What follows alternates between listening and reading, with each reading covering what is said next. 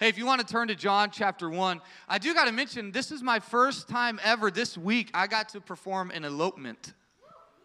It's an official word. We typed it in our phone and it was not auto-corrected.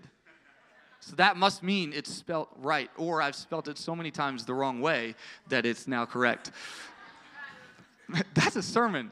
That's an illustration right there. I'm going to use that someday. Not right now. Eric and Jen are officially married and super excited for them. Part of our dinner party. And we're a few weeks into our, man, I got to tell you, I feel like I'm hearing more and more stories. I was talking to someone the other day in Fort Worth while they were working, long night, and talking about how they started dinner party. They were hanging out at dinner party. They had a major issue at their house, and because of dinner party, that person was able to step in. Insurance wasn't going to pay for it. This is tens of thousands of dollars for this house. Insurance wasn't going to cover it. And we had someone who just happened to specialize in that area, showed up, talked to the insurance agent, and they got it covered. And just because they showed up at dinner party, you get around the table, y'all. You never know. You get more than food. And I'll let her share that story later. But I just keep hearing story after story. We have a young lady who soon is probably going to be moving away. But she came to me the other day and she said, man, I just can't tell you how much this church has changed my life. I just believe this church is here for a reason. I know I didn't ask you, do you believe that? But you should amen that one because you don't need it, right? I believe we're here for a reason. I believe we're here for every street and every heart. I believe Jesus in us is power of salvation. We should not be ashamed of it because it brings life and hope and joy. And I think this is a place people are going to find Jesus. Amen? If you want to turn to John chapter 1, we're going to go there. We're in our third and final week of our Disrupt series. And I've enjoyed it. I've never done a series on John the Baptist. It's caused me to say words that I don't always say in church. Maybe I should say it more. I don't know. Things like wild honey, locust. Don't say that very often.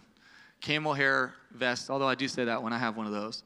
I have said words like repent and sin. Things we don't always like to hear in church anymore. Although when we understand, we said this, and just to recap for you, the idea of disruption is not to interrupt, simply to stop something, but to actually break something down and rebuild.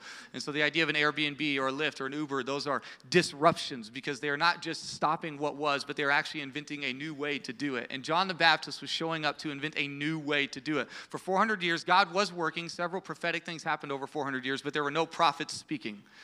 That's a message in and of itself, isn't it? Sometimes we think God is not working because we aren't hearing someone speaking, but God is all the while fulfilling certain things that he's already set in motion.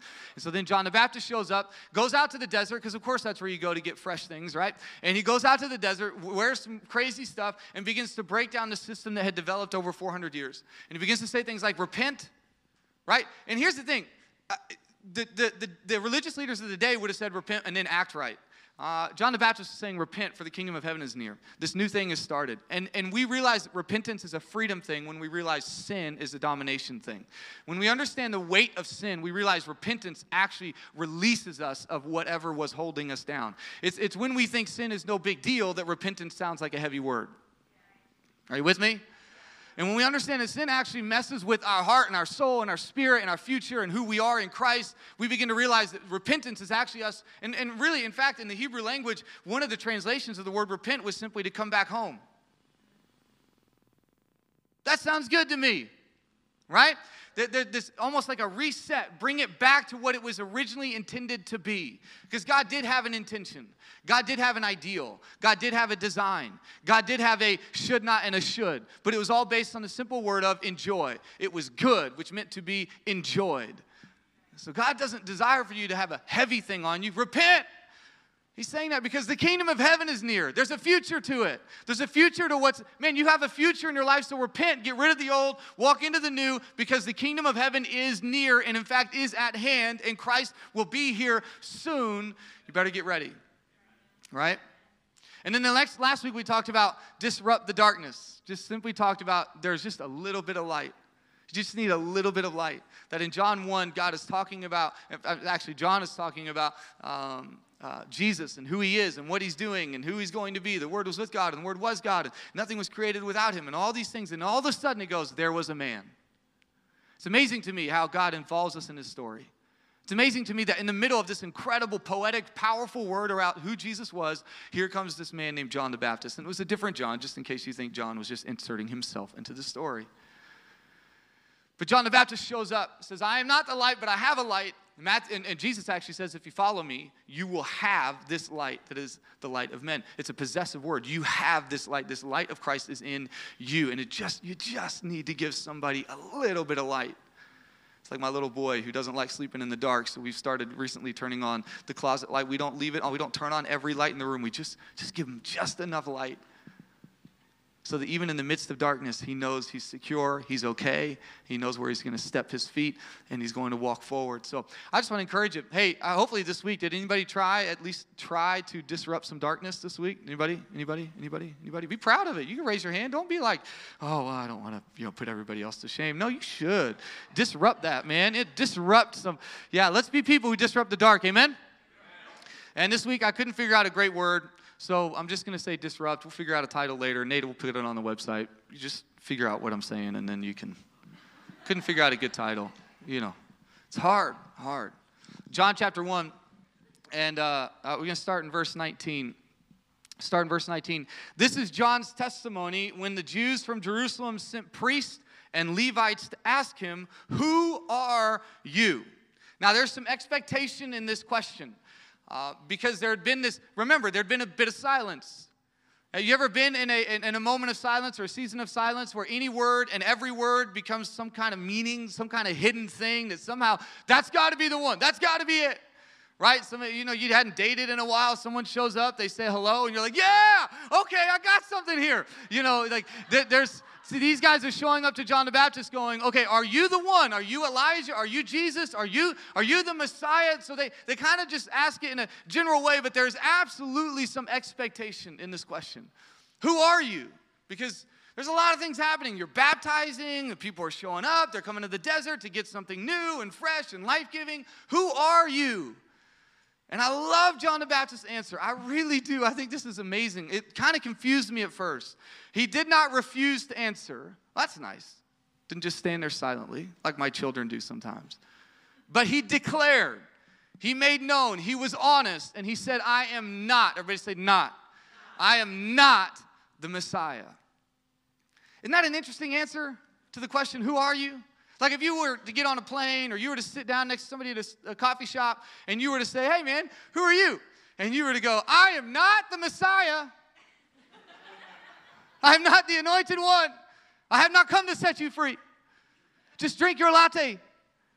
Someone else will come. It's an interesting answer to the question, isn't it? But I think it's a question, it's actually an answer that I think a lot of us would really gain some health from.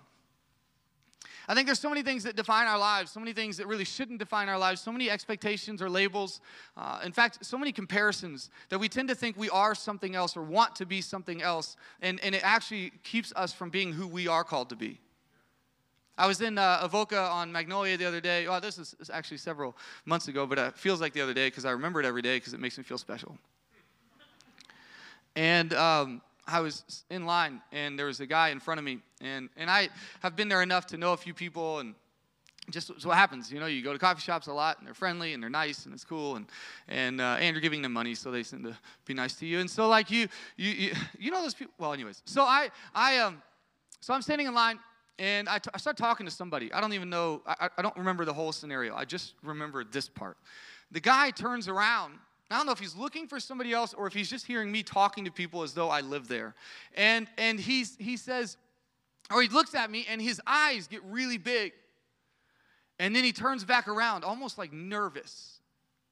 I don't know what I had done. I was wearing my Quicksilver backpack. I was wearing my skateboard shoes. I don't skateboard. I just wear them because I'm a poser. It's okay. And my skinny jeans and my O'Neill surf hat. I can't surf either. Nothing. And I'm just fake. And so I'm standing there in this, looking maybe like a little bit of a skateboarder. And this guy turns around, he gets real big, and then he turns back around. And then he turns back around a second later, and he goes, I thought you were Tony Hawk. To which I replied, I am. Now give me a free coffee because you're in the presence of greatness, right? I mean, he's never seen Tony Hawk up close, and nobody ever looks like they look like on TV, right? So he doesn't know. No, but I said, no, I'm not. I wish I was. If you just gave me a skateboard, I probably could do what he did. But I'm not, I'm not Tony Hawk. It doesn't look that hard. Just spin 4 times in the air and kick your heat. It's fine, whatever. And I could do that. But I said, no, I'm not Tony Hawk. But thank you. I appreciate that. It's been said before. But if you want to still buy me a coffee, you can. And he did not. But so we ended the conversation. But here's the thing. Here's what was interesting about that. When I told him I wasn't Tony Hawk, we talked a little bit about the fact that I wasn't Tony Hawk, and he just depressed me a little bit more. And then we started actually asking the question, who are you really? Isn't that interesting? The fact that I knew who I was not actually gave me the room to speak about who I was. We actually sat there for about 10 to 15 minutes talking about, he was a young music producer trying to make his way in Fort Worth, and it just started, music promoter, and he was promoting music and trying to help out and he just got his first artist, and that night was one of their first shows, and he had, and it was really cool. It was a great conversation, and we just talking, but when I was able to ask who he was able to ask who I was. It's interesting when you begin to realize who you are not, how it actually frees you up to realize who you are. I mean, come on, American Idol. You have all these people coming in saying, I can sing. There's no ladder you won't ladder. Like, I know I can sing. No, you cannot. I don't care what your mama said. You can't sing. You're holding on to, so you're like 3 years old. Someone told you, you can't, no. Mm-mm. And the truth is, other than those really stubborn people who show up on American Idol, when someone is actually what we feel like rude or mean, and yes, there could be a little more tact in telling them that they're not good. And maybe don't put them on national television just to promote how bad they are.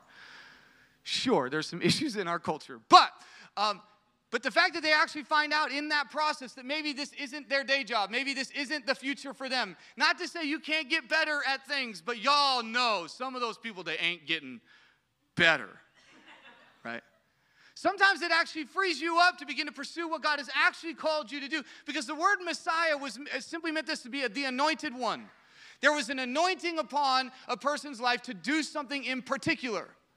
There was a calling and a purpose on their life. And so when John the Baptist didn't say, oh, well, yes, I am the Messiah, the one you've been waiting for. How weird would it be if I had said, yes, I was Tony Hawk, and Tony Hawk walked in? The ramifications of me being someone I am not are not just personal. They do not just hold me up from talking about who I am. They actually confuse people about who other people are. So now I'm talking about people, in other words, gossiping about other people. Well, they are, because I want to be someone that I'm not, and I'm actually now taking down who they are, and now people are confused, and they're looking at us going, I'm not sure who's who. And John the Baptist is out in the desert going, I'm Jesus. I'm the Messiah. If that's what's happening, then when Jesus shows up, guess what? People are going to be confused. See, us trying to compare and trying to become something that we're not, and I'm all for heroes. Be what God's, like, I'm not against that. Please understand where I'm going with this. But the idea here is that for so many of us, we are comparing ourselves and looking at other people going, well, I'm this, and I'm going to be that, and that person's not. I'm better than them, and let us be people who understand we are not that. We are actually this. And that's maybe the challenge. I was actually watching a video, not a Christian video last night, just a video about calling last night, and was talking about the difficulty of really fleshing out, figuring out who you are. That we love to put like the disciplines and the productivity schedules and all the different things, all the get this done and do this way and 90 days to this on top of us not actually doing the hard work of going, who's God called me to be? And so we're plowing a field that's actually not ours. And so we get done and we have fruit, but it's not fruit we wanted or we were made for. And something is not right, and we're discontent and we're frustrated. And we're maybe disillusioned. And we're going, what's going on? And it's interesting. Let's follow this verse a bit. It says, what then? They asked him, are you Elijah? I am not, he said. Are you a prophet? Nope. He's on a roll. So who are you? We need to give an answer to the ones who sent us. What can you tell us about yourself? And he doesn't say his name here. He said, I am the voice of one crying out in the wilderness, make straight the way of the Lord, just as Isaiah the prophet said. See, here's the thing you and I have to understand. And in just a minute, we're going to see that John actually had a word from God about who Jesus was and how he would know. There's got to be, for us, a pursuit and a discipline and an unwillingness to compromise on the voice of God in our life. There has to be a desire for us to have the Holy Spirit speaking into our world and being so diligent, so committed, so all in on hearing God's voice that no other voice, no label of Elijah, no label of are you the Messiah, no label of are you Tony Hawk, can you skateboard, no other label will make its way in to what God has spoken into our life. What God has anointed us to do, what God has put in our spirit and in our heart, the calling he has placed on us, we cannot compromise on the voice of God. We can't, because otherwise we will tread on other people's purpose. That's why Paul speaks of in Ephesians, when you do your special work, it allows other people to do their special work. That's why he talks about the body of Christ. You be a finger, you be a wrist, you be an arm, you be an elbow, you be a shoulder. There's something in between there. And then the neck. And why? Because we can be the body of Christ who puts the head of Christ on us, and we can begin to be everything God's called us to be as the church, brick by brick, right? Placed together that we might become the dwelling place of the Lord. That's God's purpose for us, but I can't be you, you can't be me, and the sooner I realize that, it doesn't mean we won't do some of the same things. It doesn't mean that I can't pursue something that's maybe a bit out of my comfort zone. It doesn't mean any of those things. I don't think your calling is easy. I'm not trying to make, it's not easy. It can still be joyful, even in the midst of it not being easy. Prophet John the Baptist is out there with wild hair and wild honey and tame locusts, and he's out there doing his thing, and he understands who he is. I have a word from God. I'm not going to be anybody else than what God's called me to be. I'm going to grow in who I am. I'm going to discover more about who I am. I'm going to have to use my voice more than maybe I thought I was going to do. I'm going to have to eat more locusts than I ever thought was going to happen. I'm going to have to be that person, but I understand who I am because I have this word. I have this heart for what God has put in me. Now, some of us are going, well, oh, great. Yeah, I know. I've been pursuing that for a really long time. But I gotta really challenge you on this. For many of us, we move to this individual calling before we ever take on the corporate calling.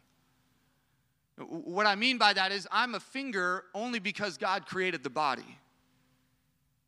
And if I'm not willing to be attached to the body, then me being a finger is of no use. So in other words, quit spending all your time trying to figure out if you're a finger or a wrist or an elbow and go, how can I be attached to the body? And in the process of being attached to the body, God will remind you and tell you through people, through the Bible, through work, that this is who you are. The mystery of who you are is wrapped up in Christ. That's what Paul talks about in Colossians. We're going to talk about that next month. But it is who Christ called you to be that allows me to be who I am. Allows John to be who he is. Allows others to be who they are. It is in that when I begin to discover who I am, that we can be who we're supposed to be together. See, I think many of the problems we have as a community and as people and even as the church is we bring our individual calling to the table prior to ever bringing the church's calling to the table. And so we get bent out of shape, and we get frustrated, and we get arrogant, and we get hurt, and we get offended because I'm not who I thought I was supposed to be, and I'm not who you are, but I want to be who you are, and I don't want to be who I am. And we don't understand. If we'll just walk out who we are in Christ, we will discover something far greater, because the greatest thing for your life is not doing something someone else has done, but discovering who you are and being fulfilled in your spirit that you are doing what you are called to do. Let's talk about Nate's buddy who hands out orange juice. Maybe he didn't come here going, I want to make orange juice. I'm going to hand out orange. That sounds amazing. Nobody at 5 years old goes, well, actually, I got one that really likes orange juice, but maybe he wants to hand out orange juice. But I think for most of us, we're not going, I want to hand out orange juice. But when we just simply are going, I'm going to do whatever it takes. I'm going to do whatever serves people, whatever loves people, and in that discovering something that I never knew existed before. So important. Okay, I got to keep going, y'all. Okay, you ready? Now they had been sent from the Pharisees, so they asked him, I think it's funny, you just sent from the Pharisees, so you're going to ask something stupid. So here we go. Why then do you baptize if you aren't the Messiah or Elijah or the prophet? You can't do that. You're not allowed to do that. I gave you a label. You have to fit within the label. The category I gave you is the one you have to stay in. No, sorry, that's not really how God works. I baptize with water. Didn't you know that? You notice that? I baptize with water. It's different. Someone stands among you, but you don't know him. He is the one coming after me, whose sandal strap I'm not worthy to untie. All this happened in Bethany across the Jordan, where John was baptizing. So he's speaking of two different baptisms. I baptize with water. It's the one who's going to come that's going to baptize with fire. Doesn't sound as bad as it sounds. It's not as bad as it sounds. Sorry. Now here's what happens, because I think when we get humble enough, okay, when we get humble enough to go, I'm not him. Here's what that does. Humility makes way for hope. Some of us have lost hope because we've gotten too big for ourselves. What do I mean? I mean simply this. The humility to know that I'm not my own Savior attaches me to a confident expectation that he's out there. When I try to be my own God and my own Savior, which culture is giving you two options right now. One is there is no God. The other one is you are your own God. And when we get to a place where we understand we are not God, we did not create all of this, we did not make it happen. I've never said that there be light and light showed up. Well, we're just starting to get there. Alexa turns on the lights. But I can't make things out of just saying things. I can't just speak a word. I can't just breathe it. I can't do all that. I'm not God. I didn't create this thing. And I have to understand that. When I understand that, then I can have a hope, a confident expectation that God is still out there, that he is still for me. But when I try to be God, I actually push him out. Because when I try to be something I am not, I actually cause the one who is to be pushed off and pushed away. Tony Hawk is walking in the door, but I claimed I was him. Now I got everything messed up. I'm not the Savior. I'm not God. I am not the light, but I have a light. I'm going to point you to him. And here's what happens in the next verse. Listen to this. He says, the next day, John saw Jesus coming toward him and said, here's the Lamb of God who takes away the sin of the world. This is the one I told you about. After me comes a man who has surpassed me because he existed before me. Now, if at the beginning of this, when these guys showed up and said, hey, who are you? If he had said, I'm Jesus, well, guess what? The next day when Jesus showed up, I don't think he would have been as excited to have Jesus show up. Right? Oh, this is going to be bad. Awkward. This is weird. I told him I was Jesus. You're probably Jesus. This is going to be, we should step away for a moment and talk about this. Here is John the Baptist. His humility actually made a way for Jesus to show up and to be received the way he was intended to be received. So here's John the Baptist going, okay, hey, I'm not him. Remember I told you that. I'm not the Messiah. But here is the one. Because humility allows for hope. Hope. This confident expectation in our spirit and our soul. That here is the one. And here's the thing about humility. We tend to take it in all sorts of weird directions, and we tend to mean that it's thinking less of yourself, and you're a terrible person, you don't amount to anything, and you're all these kind of things. We tend to kind of take it in the wrong direction. And in fact, there's a statement from John the Baptist just a bit later in John chapter 3 where he says simply this, John 3 verse 30. He says this, he says, I must decrease, he must increase. Everybody heard that verse? Simple one, right? He must increase, but I must decrease. I think it's interesting because I think so many times I hear that verse as though like I'm supposed to be nothing. As though I'm like this terrible person or my meaning or my calling doesn't count or who I am doesn't matter or what I'm doing doesn't mean anything. Anybody ever heard that way? You almost felt like you were like, oh yeah, I guess I'm nothing. I'm terrible. You know what I'm talking about?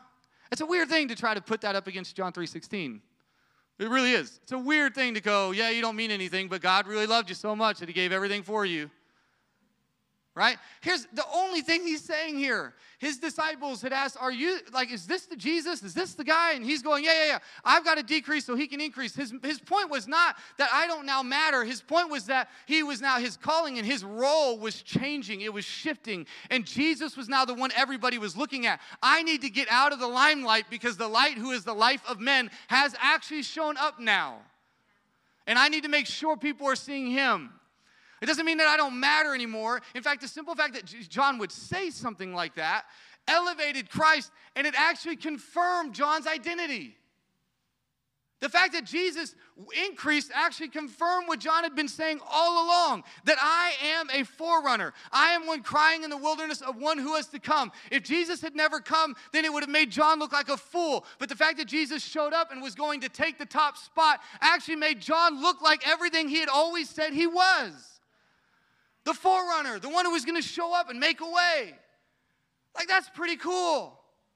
And the problem with us thinking that, well, if I decrease, I'm nothing, that's really not the purpose here. Because then you have to max it up with what James says, right? If you would humble yourself before me, if you would humble yourself before the mighty hand of God, he would what?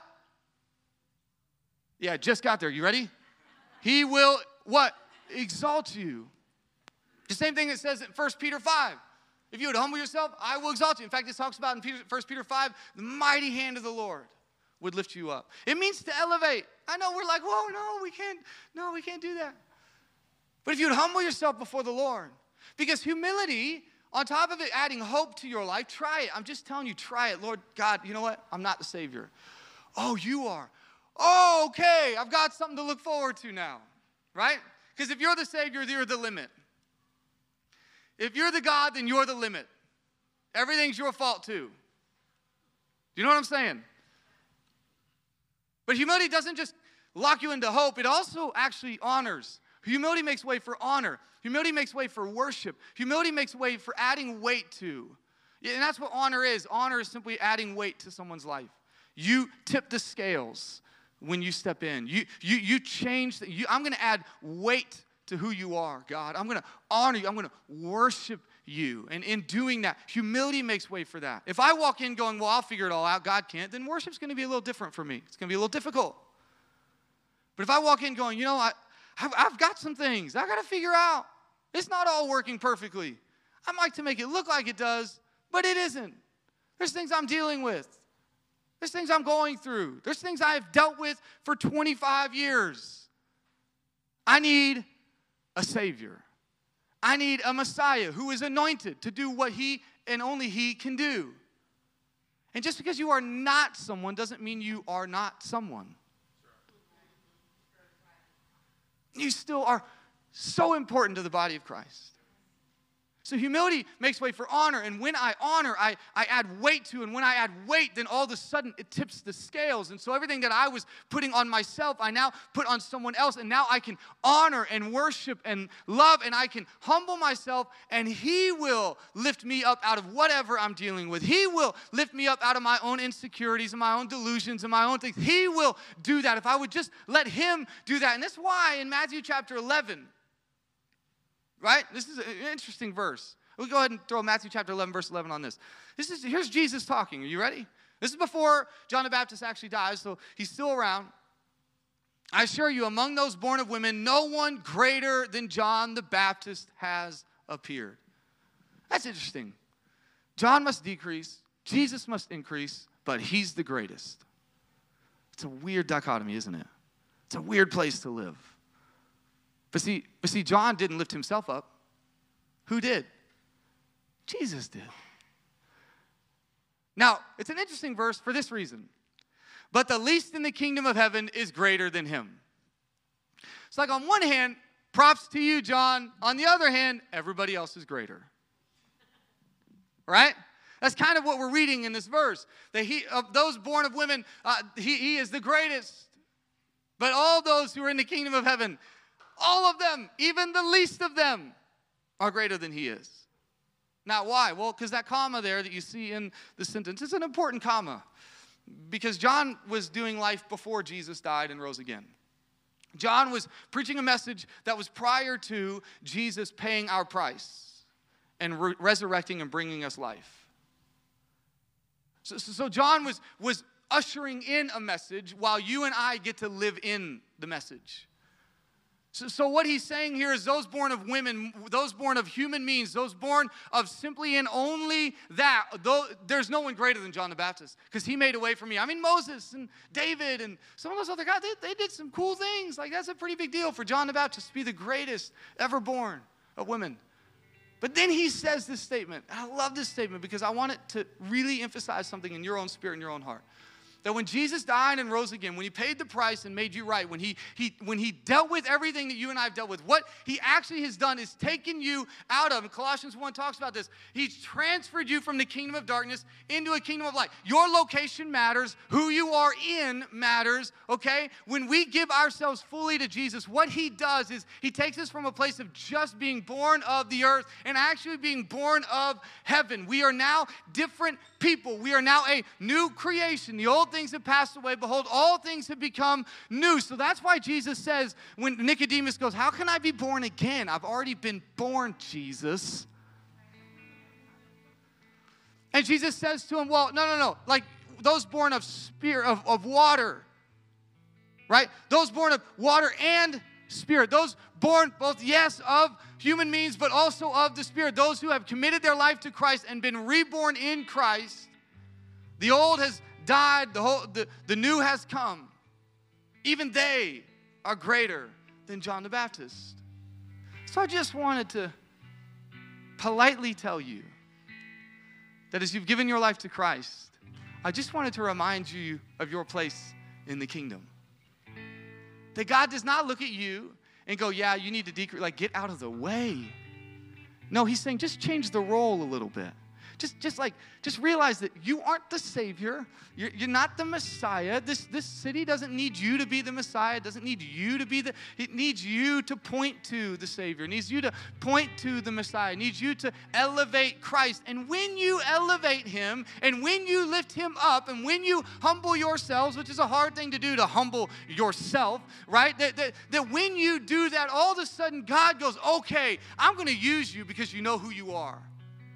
Because you know who you are not. Listen, what this world's trying to feed you says, you are your own God. Give me a break. I mean, I can't even make pasta. How can I create life and joy for everybody else? I can't even get my house in order. The whole idea just seems crazy.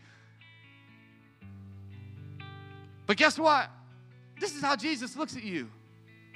Jesus looks at you and goes, man, if you just let me be the Messiah, if you just let me be the Savior, if you just let me be the God who created heavens and the earth, if you just let me be the God who never fails you, let me be the God who never forsakes you, let me be the God who makes the mountains shake and the earth tremble, let me be the God who makes calm storms, let me be the God who heals and delivers, let me be him, then you be you, and I will use you to do all the things that I'm doing.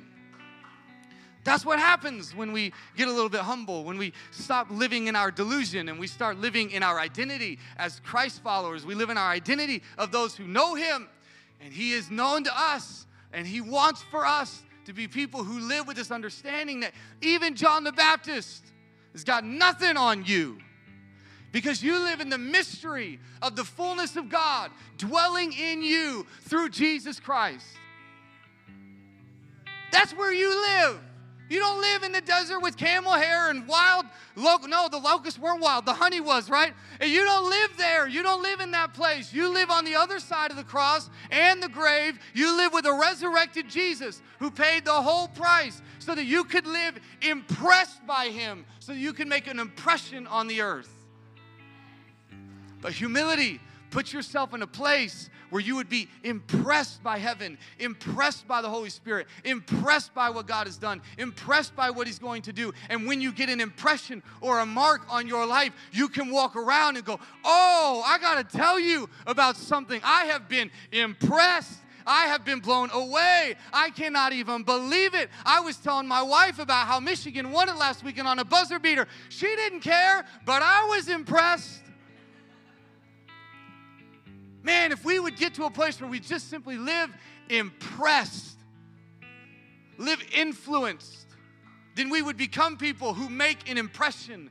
We would become people who leave and make an influence. We would be people who see Jesus on every street and in every heart, in our dinner parties, in our workplace, around our friends and our family, because we are so impressed with the comma in Matthew 11 that even the least of these are greater than he, because we all have this light that is the life of men in us because we follow Jesus. That's who you are. So I'm going to ask you this week, don't be somebody else, be you. And if you got to figure that out, figure it out. But figure it out in the context of who God says you are. Figure it out in the context of your Bible. Figure it out by opening this up every day, praying, getting some good, healthy people around you who are also humble. I love getting words from people who are humble because they're not looking for anything. They're not trying to pad their own stats. They're just, man, just hanging out. Yeah, but you always have the right thing to say. I want people around me who understand the weight of heaven, the weight of God, the honor of heaven, the honoring who Jesus is, because it shifts who I am. Man, don't be somebody else this week. Be you. Be everything God called you to be. And it won't be easy. It won't be simple. It won't just happen. That's not how it works. You might look every once in a while like you got some camel hair on. You might feel like you're eating locust instead of daily bread.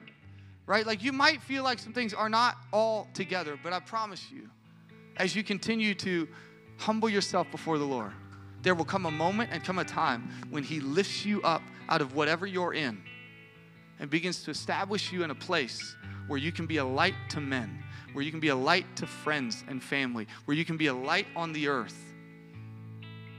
You aren't the light, but you have it. Who are you? Well, I'm not Jesus. Okay, that's a start. Who are you? Well, I'm not God. Okay, cool. So talk to him. Who are you? I'm not the Messiah. Oh, good. You don't have to save people. You just got to point them to the person who can. Who are you? I'm not the Savior. Oh, good. So I was wondering about that. I am not.